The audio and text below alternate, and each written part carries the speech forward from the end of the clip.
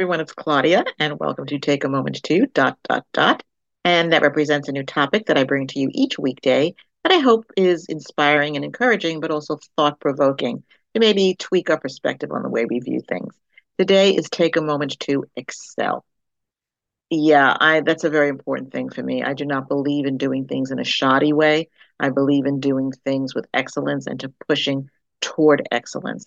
When I was in corporate and I had staff reporting to me, I would get so frustrated when a subordinate would give turn in work that was shoddy, there was no thought or effort put into it, and I would have to take them to task.